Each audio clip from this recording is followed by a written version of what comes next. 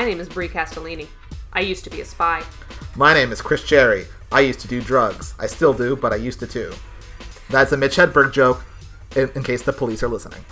And this is Burn Notice, a weekly rewatch of the USA Television masterpiece, Burn Notice, about Michael Weston, a spy recently disavowed by the U.S. government who uses his special ops training to help others in trouble. Throughout this podcast, we will be rating each episode on whether it is A, an episode of television, B, a great episode of television, or C, a great episode of Burn Notice. If you want to know the complicated calculations that go into those ratings, either listen to our intro episode or wait till the end, because we'll talk about it again. And remember that spoilers are coming up, so either watch the episodes along with us, we're watching them on Hulu currently, or shut up. Also, if you or anyone you know knows Jeffrey Donovan, please get in touch.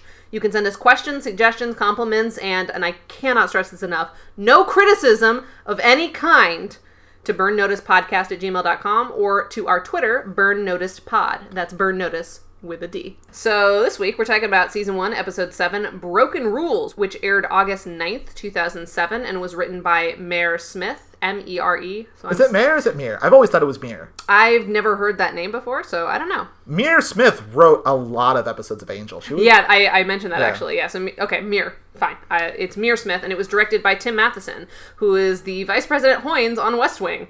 That's Isn't right. it random? This episode weirdly has a pedigree from people I know. Yeah, no, it's a very strange combination of people. So Mere Smith, this is the only episode she ever wrote on Burn Notice, but she's credited as a supervising producer over the whole season. So I think she was just in the room. Yeah. Good for her. She also, like Chris mentioned, was a staff writer on Angel for quite a long time. And Tim Matheson, who, again, Vice President Hoynes from the West Wing, also directed 5 other episodes of Burn Notice throughout the course of its run. So he directed ones from, multiple seasons. He's also a recurring guest star in later seasons of Burn Notice. So he is both a director. Well, he came onto it first as a director and then became an actor on it later on. He plays a character called Larry Sizemore, which is a porn name if I've ever heard one. It sure is. And yeah, I just thought this is a very fascinating combination of people. Yeah. No, but I remember watching this episode and then seeing Mere Smith's name, I know that name. That's the first time that's happened. Yeah, no, and I will say, I don't like this episode as much as the last one that we talked about, the one from last week, but I really did enjoy this episode. I thought there were some really good things that went on in it. I think it was fine. No, there's things about this episode that I like. I don't know, my big beef with this episode is kind of like my problem that I had with the last episode that you hosted, which is it feels like the actual plot, case plot, ends really soon. I was watching it and then spoilers, they're about to kill the woman, and I was like, wait, are we done already? And I had to check the time, this episode is almost over. Nothing happened. Well, yeah, because they spend, a decent amount of the third act dealing with Jason Bly. No. By the time the case of the week is over, there's still, a solid, 5 or 6 minutes of episode left, which is not normal for a Burn Notice episode. Yeah, but it just meant, it felt like there was not, ever really an escalation or progression. But we'll get to this point. Yeah, we'll get to that point. So the sort of IMDb description of this episode, the log line, is that Michael works to rid a community in Little Havana of a crime boss, all the while baiting Jason Bly, a.k.a. the man with no name. Who now has a name, at the risk of his family and friends. Just baiting him. Just really getting in there and baiting. You could say he's a master at it. You could. I wouldn't.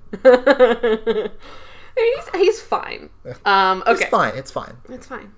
So the cold open is that Michael screams facts about Bly in a restaurant. He just shows up where Bly is eating. Yeah, no, he's not. Yeah, Bly is there. He's not just screaming facts about Bly in any restaurant. Although, I don't know. I could buy that he has some sort of just bullshit justification for it. Anyway, so he accosts Bly in a restaurant and starts screaming this is Jason Bly. He's an agent for CSS. Fuck this dude. Because he knows his name now. Yeah, because Fiona stole his wallet at the end of last episode. And so basically he's just showboating how much he knows about Jason Bly to put him off.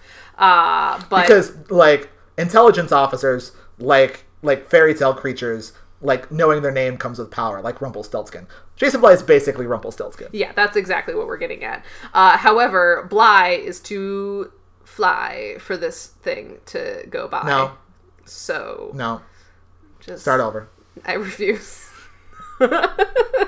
And this is the first of many altercations within this episode between Bly and Michael, where they both try to out passive-aggressive each other, but Bly wins because he doesn't care about anything. Yeah. Because it turns out that just because you know his name does not mean that you know anything useful about him. However, Jason Bly knows a lot about Michael and can immediately be like, well, what if I, screw something up with your mom? What if I get Fiona arrested? Which is the thing that he threatens in this cold open, where Fiona drives up in, we learn a stolen vehicle, because that's just her thing, and probably the charger is broken again. Yeah. Who knows? And also that she has a lot of, illegal guns in the back of the truck, and Jason Bly knows this, and you hear, sirens, and oh no, Jason Bly has called the cops on Fiona to screw with Michael, and Michael, immediately drops all of his little passive-aggressive snark and is like, fuck, I have to leave. And so, short car chase ensues, and, during the car chase, Fiona and Michael argue about supporting each other in their work, because Fiona's like, I support you in your job, because Michael's yelling at her for having a stolen car and illegal guns, and Michael's like, I'm helping people, you're running guns, this is not the time to have this argument, Fiona. Which, I guess in Michael's job now, that sort of tracks and makes sense. But Michael needs to calm down. He was a spy for the U.S. government. He was killing people for the rich people. So, get off your high horse, Michael Weston, with an E at the end. Yeah, which thank you, Twitter, for telling us how to spell Michael Weston's name. But yeah, so I liked this cold open. It was a solid, action-packed cold open where, we start out with some fun snark, but then immediately somebody gets the better of Michael and they have a car chase. And that's a solid cold open. Yeah, a solid car chase. So we catch back up with them at the loft where Michael and Fiona catch up over yogurts. Eat some yogurts. We got yogurts this week. And it's very exciting. Fiona asks if she can kill Bly, because Michael she tries to bring up their relationship again, which she's been trying to do for many episodes now, and Michael's basically like, once we get rid of Jason Bly, we can talk about it. And she's like, oh, really? Well, then if I kill him, will that speed up the timeline? And he's like, please do not kill him, Fiona. And she, is very put off by this. Once again, the chaotic energy of Fiona is just overwhelming, and I'm drinking it in. Oh, this is a good episode for Fiona's chaotic energy. It's amazing. Everything that, this is one of my favorite Fiona episodes we've had so far. Yeah. She's having such a good time. So, Also, this is the first episode of Burn Notice that was written by a woman. It is. Yes. It's probably the only one written by a woman throughout the entire season. Or the entire run of the show. Yeah. Yeah, no, that is notable. The first female written episode has really good Fiona moments. Yeah. Yeah, Michael's like, please don't kill him, Fee. I know he's going to get me information, even though he said this about literally everyone they've met. Every single person that Michael Weston comes in contact with, he's like, Fee, you can't kill them, because they're going to get me the answers I need. But you said that about everyone, Michael. It feels like you're just sort of, guessing. To be fair, by the end of this episode, he does have information. That's true, but also he uses the exact same phrase that he uses with every other random person, including Jan, who gave him nothing. I'm just saying, Michael Weston might not actually be that good of a spy. Hot take. I think being a spy requires a lot of trial and error. That's fair. And I would like to say that in a voiceover.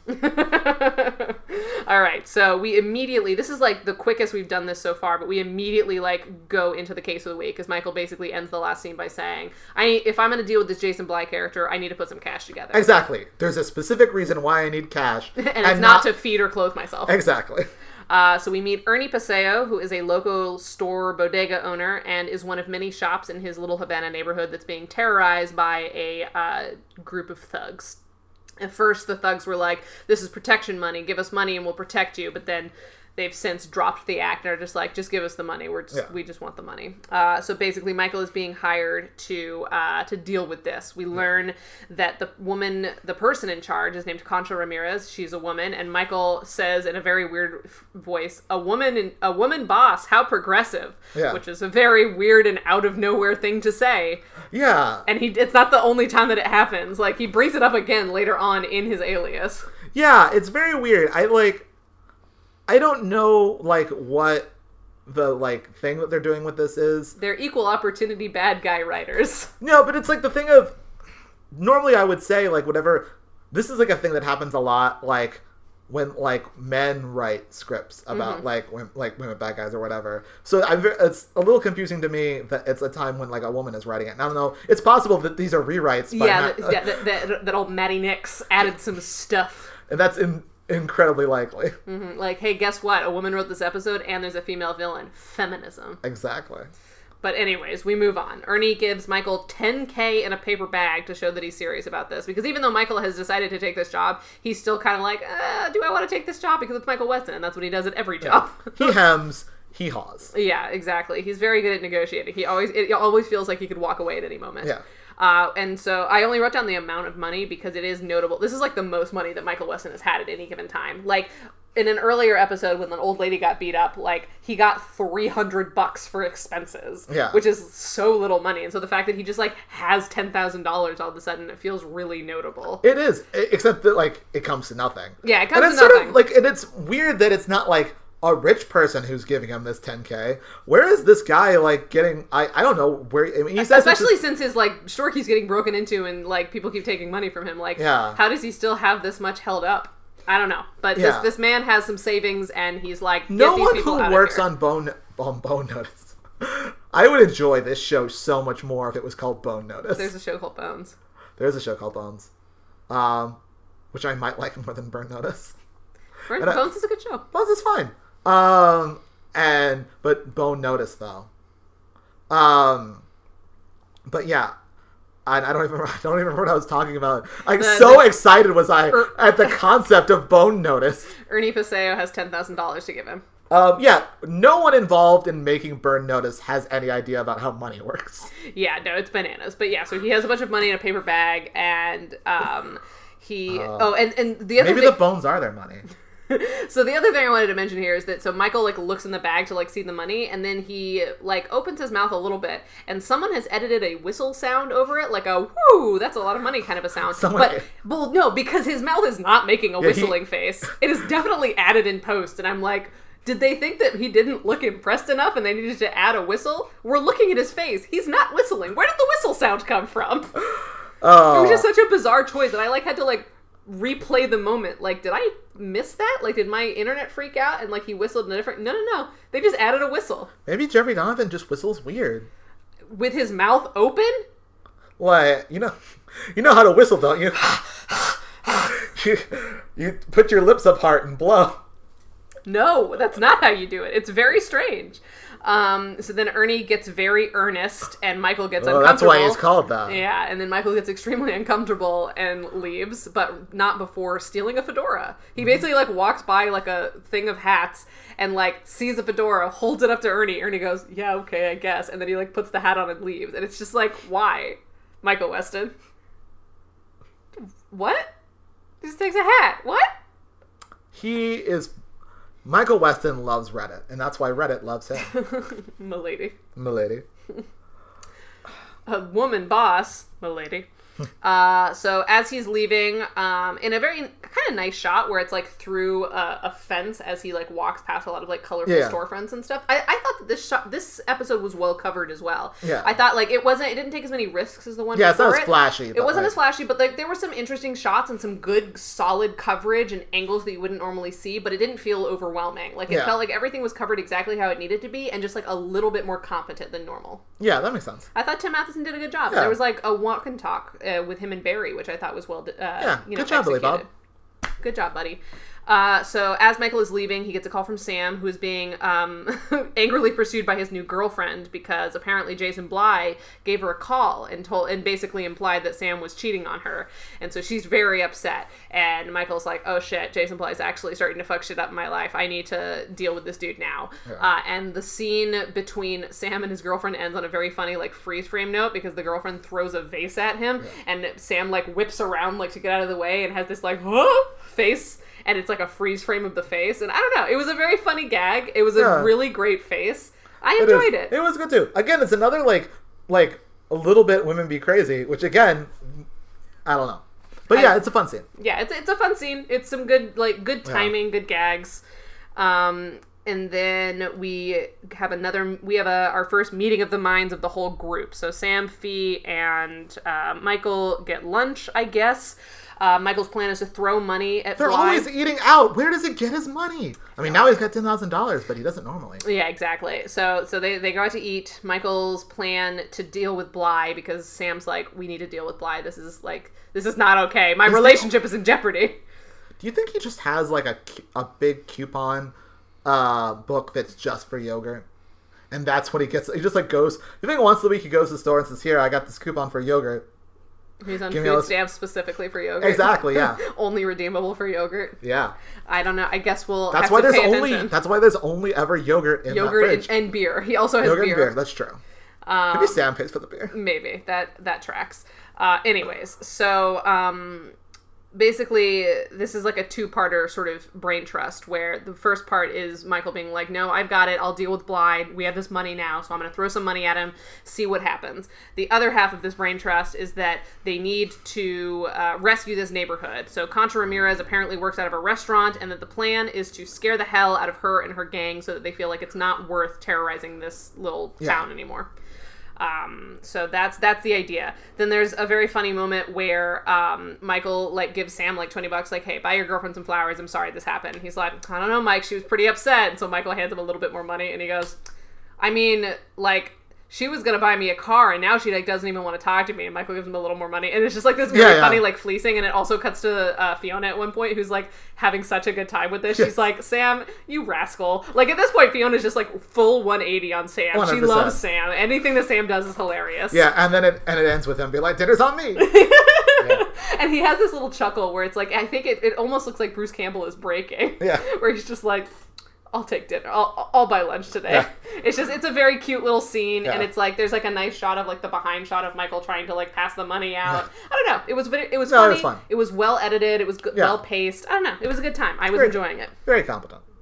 So then we get to some recon with Sam and Fee. We learn that Sam's girlfriend Veronica was going to buy him a Cadillac because, like, Sam... I thought it was a Mercedes. Isn't it a Mercedes? No, he says Cadillac multiple times. Gotcha. So Fiona, as they're, like, doing their stakeout, is complaining about how shitty Sam's car is. And he's like, well, my girlfriend was going to buy me a Cadillac, but, with this Blythe situation, that's not going to happen. And Fiona, like, takes her sunglasses off and is like, what are you doing to these women? And Sam's like, wouldn't you like to know? And then they go back to reconnaissance. Yeah. But it's also a very cute little moment where finally someone asks, what is Sam doing with these women? Exactly. They give him so much stuff. And he's not like a sugar baby. Like, he is a grown-ass old man. He's a sugar man. He keeps it tight, I guess. Yeah. He's got to be good at something. He's got to be good at something. Yeah. And so enter Concha, who is an attractive woman that Sam immediately tags as an attractive woman. Yeah. So I think we've already fulfilled the Sam is peak Bruce Campbell in this episode. We definitely have. 100%. And also Fee gets to do a lot of fun, like explosive and, gun running stuff in this episode. So there's a scene later where like that definitely meets, even though there's no like blowing things up, that definitely meets the good use of Fiona. Yeah, no, this is another good side character episode. It is. I thought that like a lot of the stuff with them, basically all the stuff with them was really, really great. Yeah. So we basically are introduced to Concha in the way that we're introduced to most bad guys, which is we watch them do a bad thing, so we know bad guy. Exactly. In this situation, a man has been brought to her who hasn't been able to pay his like tithe. The thug tithe. The thug tithe. Yeah, the thug tithe. And she basically tells her thug like, well, does he have a life insurance policy? You have a gun. I gave you a gun. Use it. Basically implying, let's kill this man, which doesn't seem like a good long-term plan, but as we learn, she doesn't really have a long-term plan here. No. She has a very different thing in mind, but we'll get to that.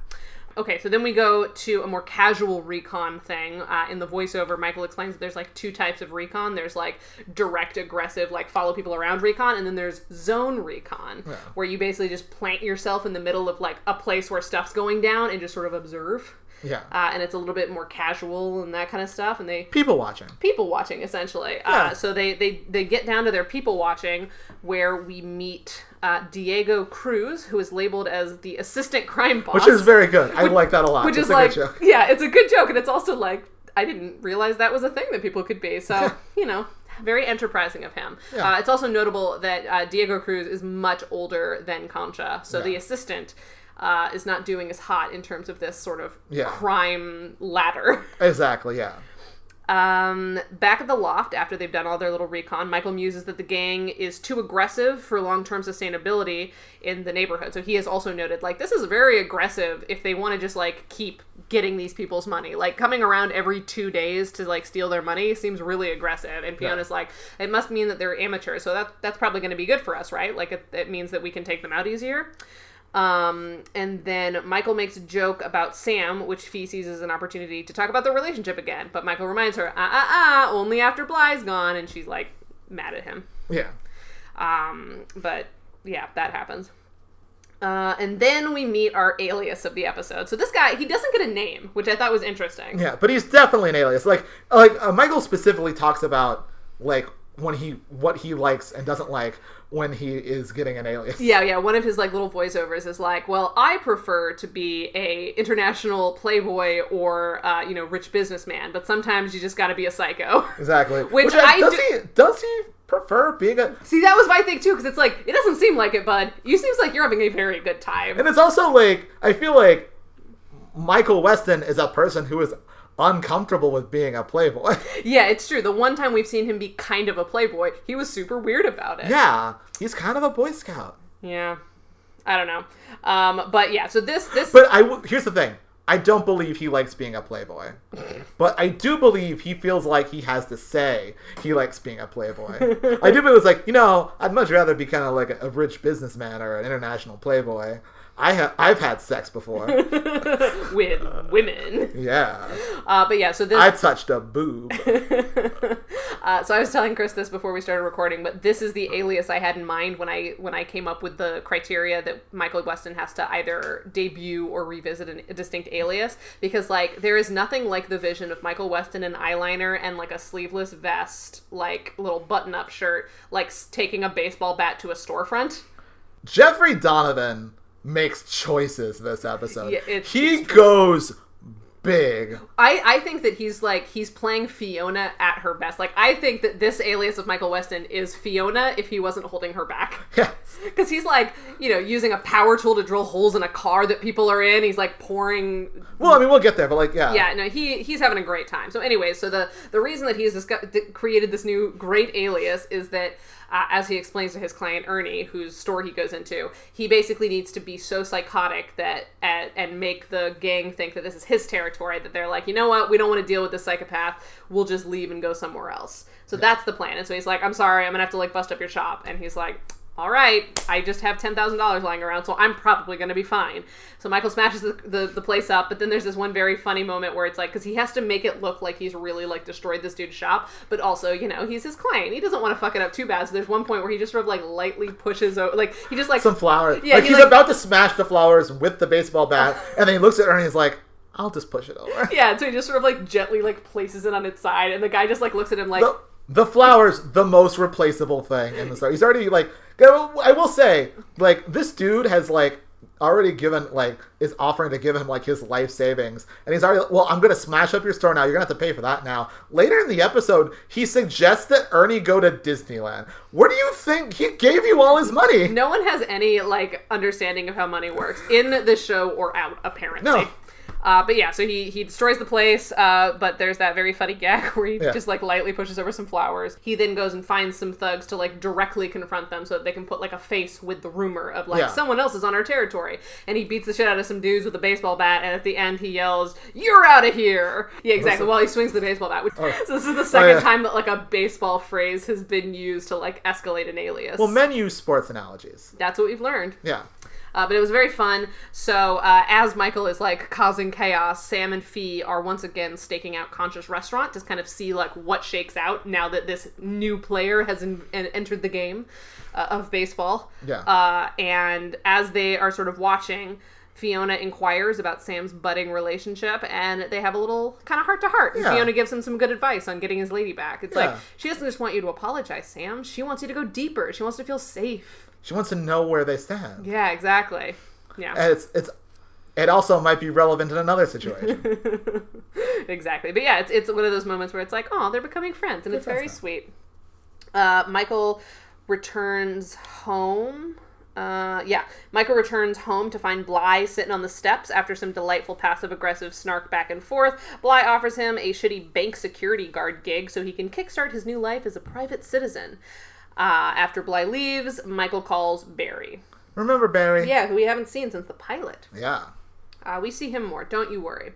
So this is our little walk and talk scene where Michael and Barry get together, and for a small fee, Michael basically has Barry set up a bunch of, like, shady looking bank accounts with the money that they've got from this job to like set up Jason Bly. Yeah, put them all in Jason Bly's name. Well, Jason Bly and Michael Weston's name. Which we now know that his name is Jason Bly, so that's why it's good to know. That's why it's good to know the name.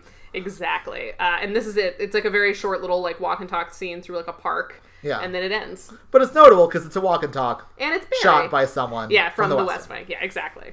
West Wing. West Wing. All right, so then Michael goes to check in with his client again, with Ernie. They go somewhere away from the neighborhood so they won't get made.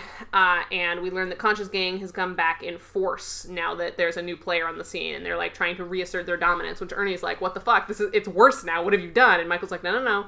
This is exactly what we're expected. And so this is like the second time so far in their working relationship where Ernie's been like, are you sure you have this? Because it feels like I've given you money and you've just fucked up my shop and made it worse. Yeah. Ernie, was expecting Michael, I guess, to just, come in with commandos or something, or whatever.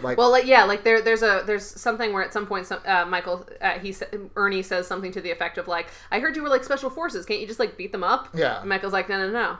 I solve problems with spycraft rather than violence. I've got this. Yes. So he's like, you gotta just trust me. And Ernie's like, all right, fine. I trust you. You have so much of my money. Please just make this work. So Michael, as Crazy Michael, now ambushes some of the gang again. And this is the scene where, he pours, drills holes in the roof of the car, pours in paint thinner. He pours turpentine in on him. Yeah, he's got a lighter. And he jumps on it, and he's shouting "This is my neighborhood! This is my neighborhood! It's my neighborhood!" It's full psycho. It's incredible. Jumping up and down, just drilling holes into a car, waving around like a torch. He's just having the time of his life. The thing about this scene is that Jeffrey Donovan famously doesn't have a lot of range. Sure. Generally, and he never I feel he's always really deadpan a lot of the time. Mm-hmm. And it does feel a little bit like director West Wing told him that he wanted to see on 11. And because I feel Jeffrey Donovan seems unused to having a lot of different levels to his performance, just immediately went as big as he could possibly go, as anyone could go. Because this feels the take that we have on the screen feels like the take that the director was supposed to say, okay, now pull it back a little bit. Mm-hmm. This was the ones I gotta we got the energy, that energy, but a little bit less. Mm-hmm. Then that would be good. But no, we got the biggest energy take. It's incredible. It's such a great He sounds moment. like a child having a tantrum. Yeah. It's not really... and he kind of does play with that. It's my place. Nobody else can have it. This is my neighborhood. Yeah. Yeah, no, it's great. I want more of Michael Weston and eyeliner jumping up and down on cars. Exactly. It's extremely fun. So as he's doing this, the other reason that he's trapped all these thugs in a car is because he wants their money. So he demands them give him their money. So he gets their money and walks off all self-satisfied when he is ambushed by Diego. Remember, the assistant crime boss. And he's like, you're coming with me. And Michael turns away oh, okay. But then right before we cut to commercial, we see a little smirk on his face. He's like, exactly his plan. Exactly. Then we cut to Michael getting the shit kicked out of him in Concha's office. Yeah. So, maybe it hasn't gone immediately to plan, but he is where he wants to be. He's with the big guns. And then they flirt a little bit. And basically, the things that we learn here is that Concha is not perturbed at all that this dude is doing this. She's just work for me. And he's fine. And everything is fine. Definitely everyone trusts each other. But the other thing we learned is that the reason that they've been so aggressive on all these shopkeepers is not because they want a long-term relationship with being, the boogeymen in this area. They don't want to run the town. They want to buy the town. Exactly. They want it for its real estate space. So once they make the place feel suitably unsafe, they will sell to Concha at much lower than market rates so that she can own the little area and make it her own. Yeah, it's sort of spoiler alert for season 4 of Veronica Mars. It's sort of plot of Veronica Mars season 4, actually. Yeah, well, there's a lot of power in real estate, as we're learning. Yes. So Michael agrees that he'll work for her, and we learn through some meaningful cuts to Diego looking upset that Diego's not thrilled that Michael is now part of their little racket. So then Michael and Diego go out in the town to talk details, because he's the assistant. So the assistant will really fill him in on what their plan is. He has to train new employees and stuff. Yeah, exactly. I'm an assistant manager. I know what that's like. Exactly. So Diego also tells him to knock off the psycho act.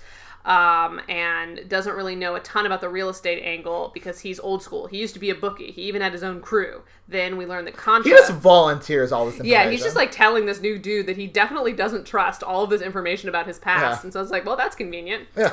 He just needs someone to talk to. He just needs somebody to listen to him. Yeah. So we learn that the way that he kind of got usurped is that Concha killed his old boss, like, at the old boss's kid's birthday party. Yeah. So that we know that she's extra savage. Mm-hmm. And so Diego was like, all right, I guess I'll work for her now. And now he's working for her. Yeah. But we get the impression that he's a lot more old school and he just wants this to be simple. Yeah, he doesn't like working for her. Yeah, he is a dissatisfied assistant manager. He's a bit of a Starscream.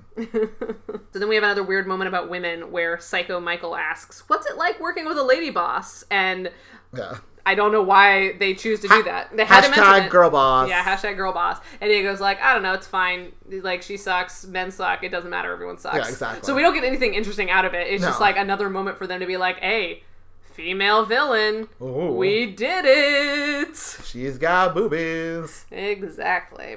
So then Michael basically takes a swing at his first impression now that he's out in the town with his new co-workers.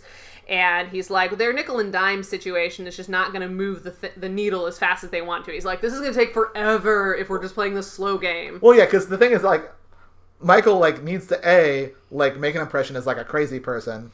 And, like, B, also not actually have to rob people for money. Yeah, exactly. He definitely does not want to rob actual people, especially people that he's not working for. Because, like, it's one thing to steal from Ernie because Ernie knows what's up, but it's another thing to just, like, go into a random store and be like, hey, I'm wearing eyeliner, give me your money. Exactly. So he's like, I'm going to do something even crazier. And so since Fiona's across the street, like, doing recon, he goes over, smashes the window to the car that Fiona's in, and is like, give me all your money, give me all your money. And then Fiona, like, is not fazed at all and just, like, stares at him like... And he's like, play along. Yeah, there's this very, like, Sean and Gus moment where he's sort of, like, gritted teeth arguing with her, like, give me the money, give me the money. I'm like, Fiona, please. And so then he's like, please act scared. And so then there's, like, a beat, like, she goes from dead face to just full-on scream. So much like Michael on the roof of the car earlier in this episode, Fiona just goes full, like, 2 and 11 and just screams, and then he goes in to grab the purse. She opens the door and just fully punches him in the face, like 5 times. It was so good. So many... This is my favorite scene. This is my absolute favorite scene, where she's just, like, she's playing up being scared, and so she punches him in the face, like, 4 times, and he's like, Fiona, stop punching me, give me the purse. And finally wrestles it away from her. It's extremely fun, extremely good. Get yours, Fiona. Yes. And then he, like, hands it over to Diego. Like, look, I got a purse. And Diego's like, no, that's way too far. You're going to get the cops called on us. We can't take money here now. Yeah, so Diego's very unhappy. But Michaal had a good time. Exactly. And Fiona definitely got hers. And now he's going to look like a good kind of crazy person in front of Concha, who is also crazy. Yes, exactly. Back at the loft, Michael, still in his horrible Ed Hardy getup, is greeted by Jason Bly, and gets his second yogurt of the episode. So this is the second yogurt we've seen Michael Weston consume. Yes. Bly, it tells him that if he doesn't take the security guard job offer that he gave him earlier... Is Bly also eating yogurt? He did earlier, so we'll come back to this. So, but Jason Bly implies that he ate yogurt earlier, but we don't see it yet. So Michael gets a yogurt, and they have a little conversation, and Bly is basically like, remember that security job that I offered you that sucks? You better take it, because otherwise I'm going to fuck up your whole life. Yeah. Like, listen, just be a normal person, take a job for a paycheck. The thing is, he really likes taunting Michael, which it seems like not the right tack to take. Like, he's like really gloating in the fact, hey, you have to take this shitty job. It's really shitty. Mm-hmm. Yeah, it seems like Bly has gone a little bit too far, like, because he thinks that he has all the power, and he's chosen to... His hubris is getting to him a little bit. Yeah. And, you know, if he was a real good spy, he would maybe pace himself a little bit. Yeah. Try a new tactic, because it seems like the only thing that you're going to get if you challenge Michael Weston is a whole world of hurt. But we'll get to that. The things he specifically threatens this time is that he's going to put Nate in jail, which honestly sounds like a good thing for everyone. Yeah. So maybe he just, like, lets Bly go as far as putting Nate in jail so he can just get rid of him for a little while. And also tell some dangerous people where Fiona is, because apparently she's got people in her past who would definitely like to know where she's hanging out these days. So once again, Michael crumbles immediately in this scene and is like, fine, I'll take the security job. Nate is Michael's brother. That's right. Forgot. It's been like 2 episodes since we've seen him, Chris. I mean, to be fair, in the actual episode where they talk about this, they say, I'll put your brother in jail. They don't actually say No, Nate. he says Nate. No, but he also says your brother. Like, I feel like, to remind everyone that Nate is his brother, because I've already forgotten. Fair enough. But yeah, so basically Michael is like, shit, you got me there. Those would be two bad things to happen to people I care about, so fine. I'll be a night security guy at a bank. Yeah. Of course, he has no intention of being a night security guard at a bank at all. No. But we'll get to that. So now we have another little lunch date with Diego, Concha, and Michael. Concha is impressed with the little stunt that Michael pulled, even though he got punched in the face many, many times by a very small woman. And also made it so they could not collect money. Yeah, and so Concha's basically like, I'm impressed with your brand of psycho, but I like your spunk. I like your spunk, kid, but Diego's right. You should probably chill the fuck out. She also says, speaking of people who need to chill the fuck out, there's this dude who lives in the neighborhood who owns a bodega that we need you to kill. And it's, oh no, Ernie. Yeah, she's mentioned before that she does not like this guy. Yeah, Ernie has not been quiet about the fact that he is not okay with this whole situation, and finally it's gotten to a boiling point, and Concha has found a psycho enough to just do it. Yeah. So she's like, please go kill Ernie. He's pissing me off. Yeah. And Michael's like, okay. So then Michael meets with Ernie and says, you need to get out of town. Maybe go to Disneyland. Ernie is upset again and is like, I'm giving you all of my savings. Please get these people out of my place. It's actually important. I don't remember when I watched the episode, and I watched it today. Does he say Disneyland? Yeah. And not Disney World? I don't remember. I actually... That level of detail I did not get. Because I would love the idea of like, hey, fly all the way across the country to Disneyland and not Disney World in Orlando. Yeah, I truly don't remember. But yeah, basically Michael's like, you need to get out of town for a little bit. I will handle this, but like, I'm supposed to kill you, so you need to leave.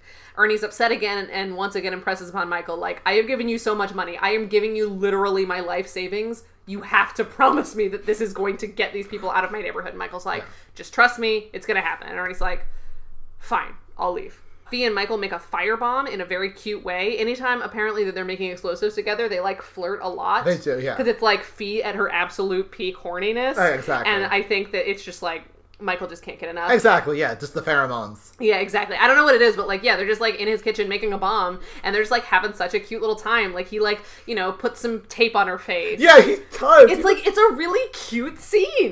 They're having a good time. They're just, you know, it's the equivalent of, like, blowing paint at somebody exactly. with your painting. Or they're cooking. It's like they're making dinner. That's very sexual. It's true. Yeah, they're making dinner, except in this case, it's a bomb. Exactly. Which I am not surprised with the way that all of this went down, and like clearly he had a plan and all this stuff, but I half expected him to blow up Ernie's fucking bodega. It's like, oh, is he actually gonna blow up the bodega? He's already taken so much money. He's already like fucked this place up so bad. Yeah, it's just like I was expecting him to come back and like, I got rid of the guys, and Ernie be like, my store is gone. No, Michael Weston is savage, but in a different way, which we're about to find out about. So Michael takes this bomb that he and Fee hornily got made together. There is a little bit of cum on this bomb. Yuck. So they get to the bodega, and it's closed. And Diego's like, what the fuck? This place is never closed. Somebody must have tipped him off. And then Michael's like, nobody tipped him off because they're not the target. And then he points a gun at Diego, and he's like, you're the target, Diego. Concha wants me to kill you. And Diego goes, oh my gosh. Concha wanted me to kill you. And then Michael does like a little psycho laugh, and this whole... I disagree. He does not do a little psycho laugh. He, again, is doing this whole episode at 11. Yeah. He just, like, goes for it. He's like, this huge, like, bent over laugh. Like, oh my god, that's the funniest thing. Yeah, it's an extremely big reaction. And so they have like a good little laugh where they sort of exchange like, oh my gosh, she was going to fuck me over. She's going to fuck you over? That's crazy. We're all getting fucked over here. What are we going to do? And so then Michael basically gets Diego to be like, I've been thinking of killing this bitch for a long time. And Michael's like, well, how would you do it? And then we cut to Diego walking down the street with the duffel bag that we know that the bomb is in. Yeah. Michael stands across the street wearing a very shiny, tight shirt. Diego walks into Concha's little, like, office area and then walks back out. We see Concha through a window. Diego waves at Concha through the window and smiles. Concha looks concerned and surprised and looks over her shoulder, and then her entire office explodes, and it's like, holy shit! The way that we ended this conflict is that Michael made an old man bomb someone? Wow, that was an escalation that I was not expecting. But also, because It's been incredibly low stakes up to this point. Again, like I said earlier, when this happened, I was really confused because it felt like we were in the first act. Mm-hmm. It really did. It's like, sometimes the pacing of the show is like that, where it gets to the end and I was like, oh, we never like escalated after all. I think part of that is because nothing goes wrong for Michael ever. Yeah. And so, or at like, least not in this episode. There was that one episode that some thoughts. No, I mean in this episode specifically, Michael never has to adjust, or like he kind of has to adjust, like when she hires him, but that's a good thing. Mm-hmm. There's at no point like in this plot is he ever on the ropes at any point, and so like it feels like everything's that's because he's on the ropes in the Bly plot line. I know, we don't have time to deal with on the ropes in the like normal plot line. I mean, yes, but like. I'm not saying that's good. I'm just saying that I think that was the mentality going into it. It's like, he's already got taking enough shit from Bly. He can't take shit from Concha. Oh, man. It would be too much if, like, he was, like, trying to, like, be killed by an assassin while he was also... Like, they also sort of set it up in a way where it felt like Ernie getting in the way was an obvious thing that could happen. Because multiple times throughout, anytime he meets with Ernie is less trustworthy. Yeah. Or is less trusting of Crazy Michael. Yeah. And so it totally makes sense that he would pull that guy whose daughter was being sold into sex slavery and, like, try to, like, take matters into his own hands. Yeah. Like, I would have bought that. Anything. Just any sort of, like, difficulty or conflict in this. So, like, that's the thing, is that it's over and then something like, oh. And it's also over in such a brutal way. It is. That is not how he has solved a problem yet. Well, this one's a woman. That's true. And women get blowed up. Women get blowed up. But it does. So it just feels like, oh, it's over now. It just feels like everything just sort of happened. Yeah, no, it was a very, like, for it being such a climactic end, it was very anticlimactic in terms of the pacing that had led us to that moment. Yeah. Yeah, no, I totally agree. So then Michael meets up with Ernie at church and gives him all of his money back minus expenses. And he basically is like, I'm not going to take your life savings, which I thought he was going to. Like, the same way that you thought that he was going to blow up Ernie's store, I kind of thought he was going to accept the money and just be like, it's the price of doing business. But he was basically like, I just needed some quick cash to, like, run a scam, but I'm not going to take your life savings. Like, have your money back, have your town back, and please don't tell anybody about this. Exactly. I'm Michael Weston. I don't need money. Yeah, I'm Michael Weston. I don't need job referrals. Please don't tell anybody. Yeah. And so, you know, and it was also like, I will say, throughout this episode, Michael was actually genuinely, like, good at talking to his client for the first time, because even though he got uncomfortable early on when Ernie was really earnest about, like, this is my town, this is my culture, my family built this store, all this stuff, like, anytime that Ernie was upset or, like, worried, Michael, like, talked him down and was like, listen, this is why I'm doing all of these things, this is, like, the cause and effect, I promise you it's gonna work. And, like, had he talked like this to the teenage girl in episode 3, a lot of things would have gone differently. Yeah. I'm just saying, maybe Michael is learning. Yeah. But yeah, I thought his bedside manner was very good in this episode. It was definitely better. So then Michael and Bly get together, and Bly brings a little, like, folder of new job details for Michael's, like, new security gig and all of that kind of stuff. And Michael's like, well, actually, I've got a folder too, and it's bigger. And he gives Bly a folder of basically all of the bullshit that he and Barry have been cooking up. Like, look, now that we're such good friends, I decided to open some accounts in our names. And basically it's like, listen, Bly, I've fully set you up. If you don't give me what I want and also get the fuck out of my face, you're going down. And you're going down with me. And he's made it look like that they're conspiring. Exactly. And so Bly finally does not have the upper hand and is very upset and leaves. We also... the other thing is that he shows pictures of Bly in Michael's apartment while Bly was, like, chilling. And he's eating a yogurt in one of the surveillance photos. Do we count this as a yogurt? I mean, is it a yogurt if anyone eats a yogurt, or is it a yogurt? I think anyone, because yes, it counts. Okay, cool. So this is a 3 yogurt episode. It's a 3 yogurt episode. That also would have been a good grading system, but it's not what we do here. That's true. So, and then Michael drives off in Bly's car at the end of this altercation, which is just, like, a very funny button for no reason. It's just, like, petty for petty's sake, which I really appreciated. Then we're near the end of the episode. Michael has a quick call with Sam while Michael is shirtless and dripping from a shower. Sam's girlfriend has gotten a call from Bly that was an apology, and now they're all good. So thankfully, he might get that Cadillac after all. He might get that Cadillac after all. All is good on that front. And then man to man, Sam says that he also just got off the phone with Fiona, who is probably going to come over to talk about their relationship any minute now. Cue Fiona walking in immediately.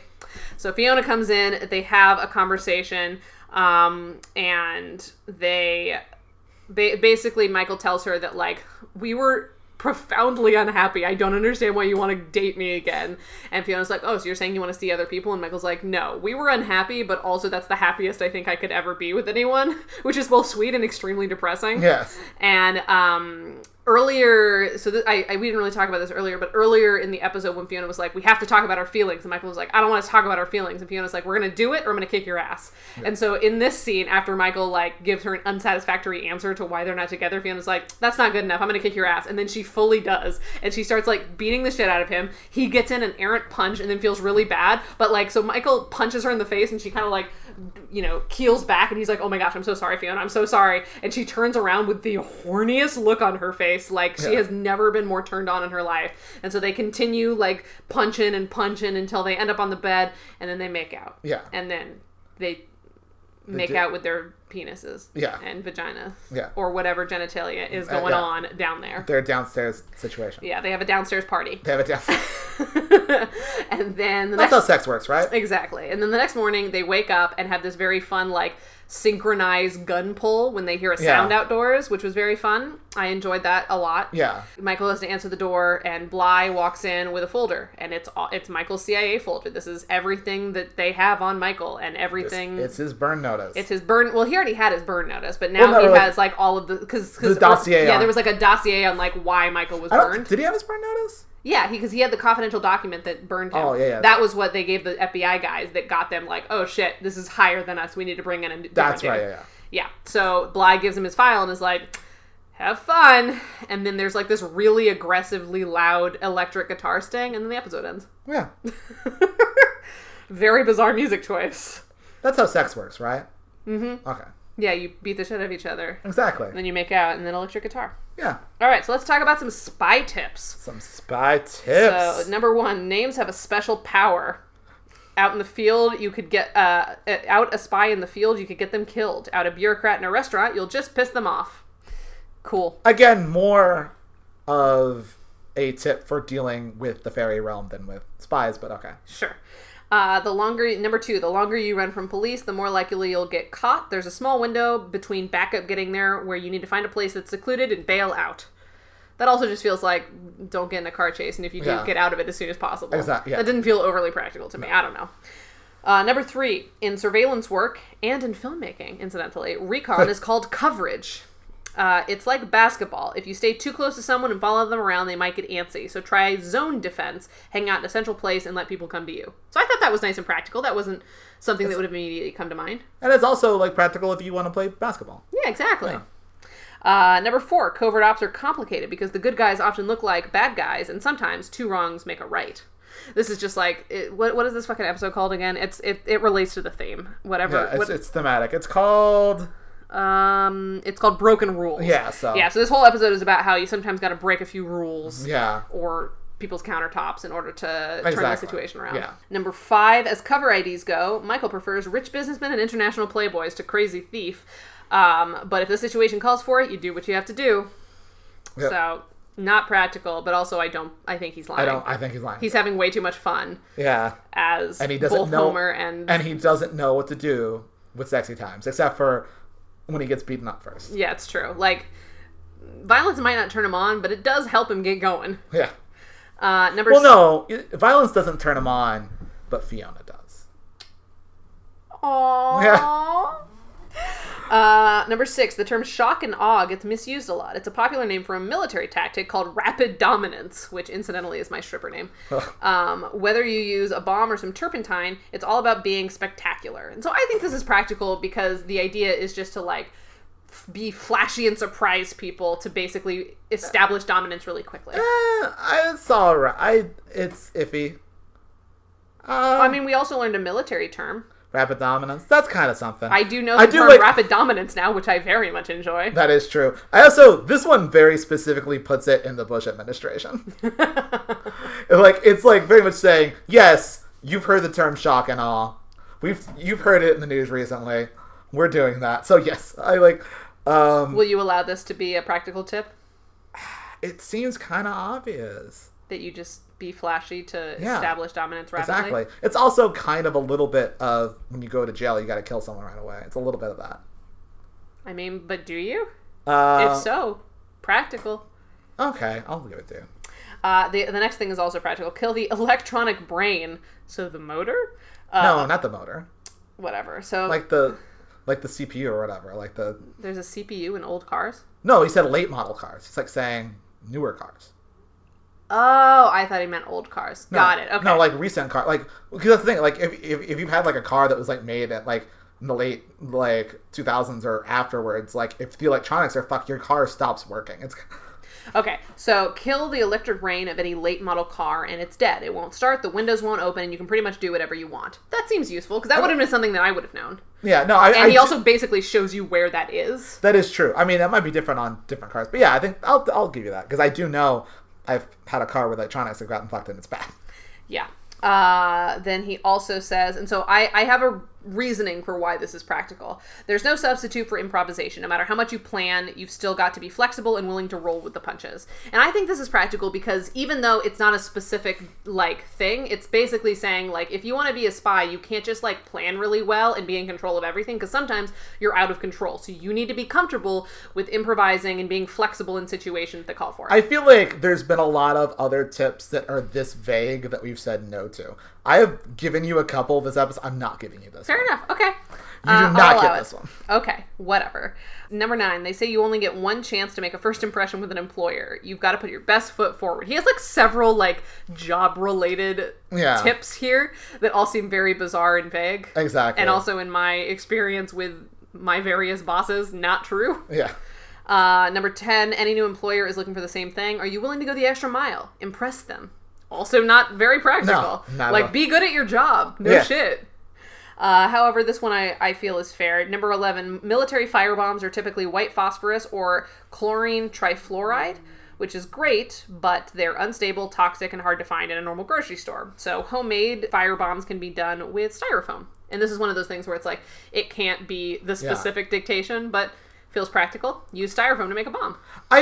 Sometimes I feel like, for me, the criteria of a good spy tip can also be, is this something that you might learn on Mythbusters? And I feel like this is something I could learn on Mythbusters. Yeah, I can buy that. So yeah. Cool. All right, 2 more. Number 12, being a spy, you have to get comfortable with people doing bad things for good reasons, doing good things for bad reasons. You do the best that you can. That's just as specific as the information. Yeah, exactly. It's just another rumination on the, broken rules sort of title. And then finally, as a spy, sometimes you may get what you asked for, but it also might make your life more complicated. Mm-hmm. Also nothing. No, that's a nothing that's thing. Nothing. No. All right, let's rate this episode. So, criteria number 1, spycraft over violence. I mean, he's very violent. He is very violent, but he makes other people be violent to each other and, like, uses sort of tertiary violence to get places. Like, it's basically he's playing a character in an angle, he's only suggestively violent most of the time. That is true. Or, like, fakey fake violent, like Fiona. He's stage violent. Mm-hmm. Yeah, he's stage violent, which I feel like is a type of eyeliner. The eyeliner, it feels like he's like angry cat in Cats. Like he's just like... I mean, but I think that he's violent not just for the sake of violence. He's got like some clever stuff going on. He's playing some angles, so I'll give him a spycraft pass for this one. Okay. Number 2, passive versus practical. So let's count. We've got a -1, so we got 1, 2, 3. Only 3 this time. No, because you nixed one. I know, but I count. Oh, 4. 4. All right, so still no. Not at 5. Not at 5. Gotta be 5. He was close. There was one that was like iffy, but yeah, I let you have 2 iffy ones. So Fine. All right. So once again, does not pass that. Does he have an alias? Yes, he does. He No does. name, No but it name. is distinct. No, it is Psycho Eyeliner. definitely distinct. Yeah, he's definitely distinct. Very, very fun. I enjoyed it a lot. He is the Nightman.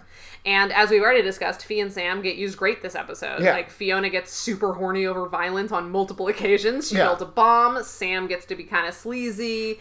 Like, No, yeah, they're good. yeah. So, Yes. overall, great episode of Burn Notice. Yeah. I will not argue for it being anything other than an episode of television. I don't Yeah. think it's a great episode I of don't television. think it's a great episode.